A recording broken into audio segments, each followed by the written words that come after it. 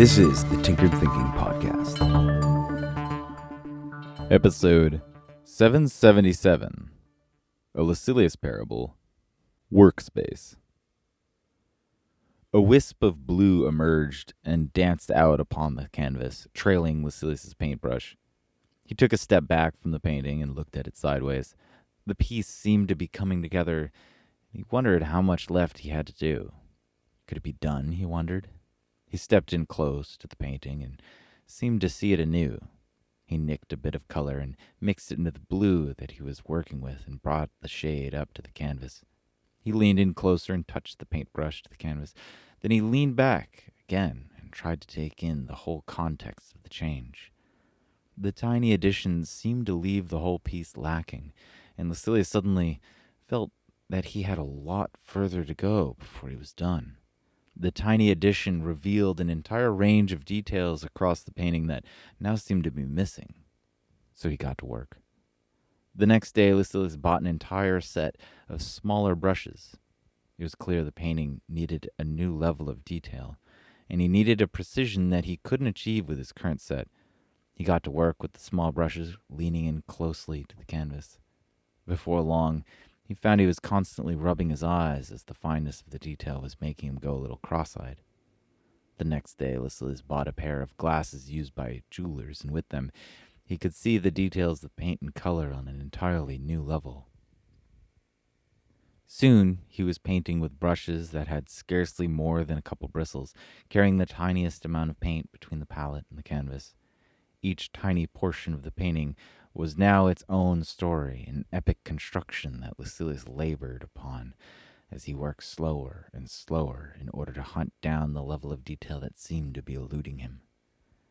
He was at this work for weeks and months when one day he walked into his studio and finally, for the first time in a long while, he saw the painting from a distance. During his long and laborious foray into the minutiae he'd been exploring, he'd forgotten to take a step back and look at the whole thing. The painting seemed strange and foreign to him. It wasn't at all the painting he'd been working on for so long, and now, realizing that this is how everyone else would see it, he was confused and disappointed with the effort. His gaze drifted off to the jeweler's glasses and the tiny brushes. He struck the setup with the back of his hand and sent the brushes and mineral oil scattering in a mess across the studio floor. He got out his larger brushes and reluctantly picked up the small set that littered the floor. He added them together and sighed before the work of the painting. It seemed as though the more progress he made, the further he had to go. The painting would have to be completely reworked. He set about it, taking larger strokes, plastering over levels of detail in a way that filled him with doubt and disappointment. But when he leaned back far from the surface of the canvas, the bold strokes seemed to work. Slowly he worked, trying to find a balance between the exquisite detail he'd carved with the tiny brushes and the dangerous structure of a larger way of painting. After a few weeks, Lucilius leaned in close and found that the painting no longer seemed to work so close up. When he stood up and backed away, the painting failed again to spark in him the right response. Now it seemed as though the work left ahead was infinite, as though he would chase the image for all eternity. He rubbed his face, sighing at the prospect, when there was a knock on his studio door. "Come in," he miserably proclaimed.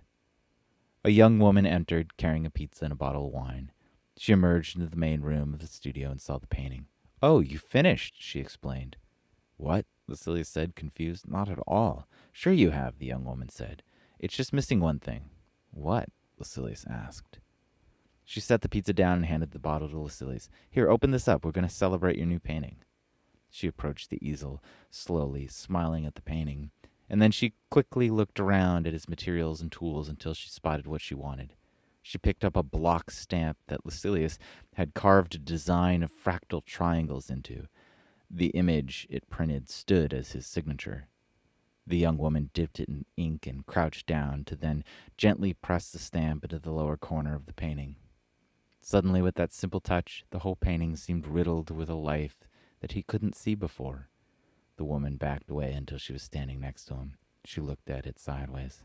"Perfect," she said. Surprised, Lucilius found he could hardly disagree. He walked over to the small kitchen to get a corkscrew, smiling, and as he wove the tool into the bottle, he found himself looking at a collection of blank canvases that were leaned against the wall. All of them were waiting for paint. Years later, the two were having another pizza, catching up on lost time, reminiscing over times long ago when Lucilius brought up the painting he'd spent so long on. "Oh, gosh," the woman said, "the never-ending painting." Lucilius reflected. "I definitely put a lot of work into that one." "And you wouldn't stop," the woman said, her eyes wide with the ridiculousness of the memory. "That's why I stamped it with your sign." "What?" Lucilius asked. "You said it was finished, that it was perfect."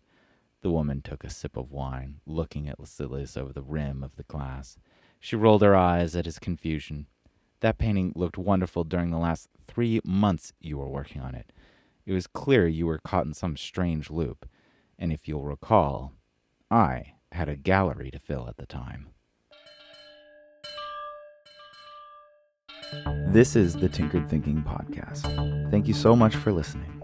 If you find the Tinkered Thinking Podcast valuable, there are many ways you can support it.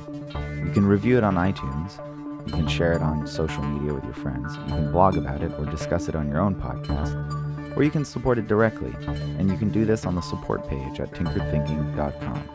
Both one-time support and monthly subscription support options are available. Thank you for your support of the show.